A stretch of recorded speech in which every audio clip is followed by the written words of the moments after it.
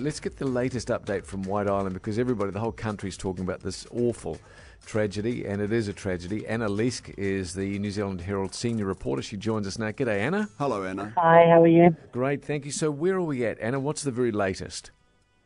Well, the latest is we're still waiting to hear that update from emergency services. They're still waiting to get onto the island and recover those victims. There's been a lot of waiting around today for the families and the community to find out what's happening.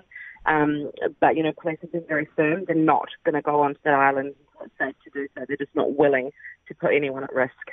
Mm. Now, the people that actually went out to and brought people back, have you spoken, Anna, with someone who was actually rescued from the island?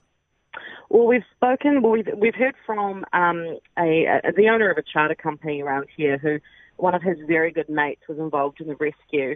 A man called Paul Kingy was out on the island. He works for the White Island Tour Company.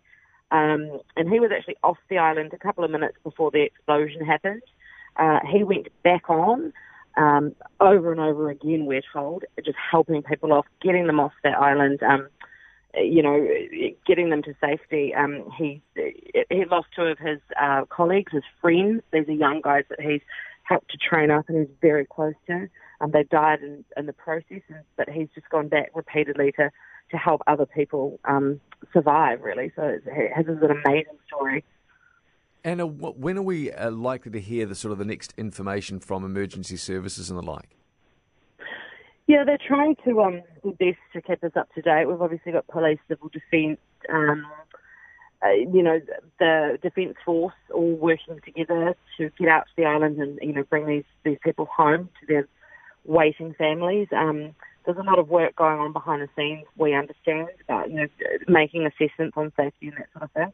And they're giving us information as and where they can, and they've said that they appreciate that there's frustrations around the limited information so far. For example, they can't confirm the names of those who've died or the nationalities or, the numbers and that sort of thing.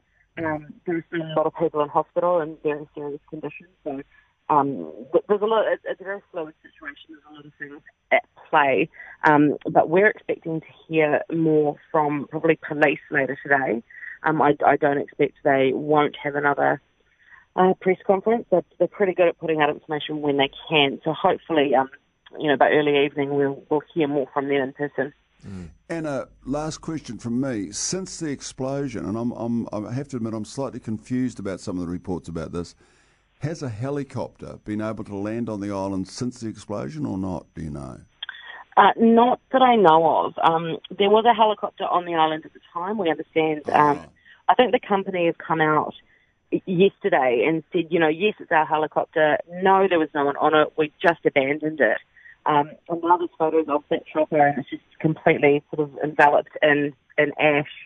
I think that might be the image that everyone's seeing and wondering about. But as far as we know, there have been helicopters go over the island. The Auckland Police Eagle helicopter and a defence chopper went over.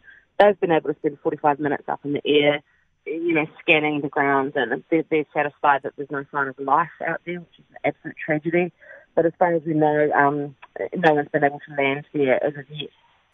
Anna, thanks so much for your time. We know how busy you are, so it's greatly appreciated. Thanks, Thank Anna. You.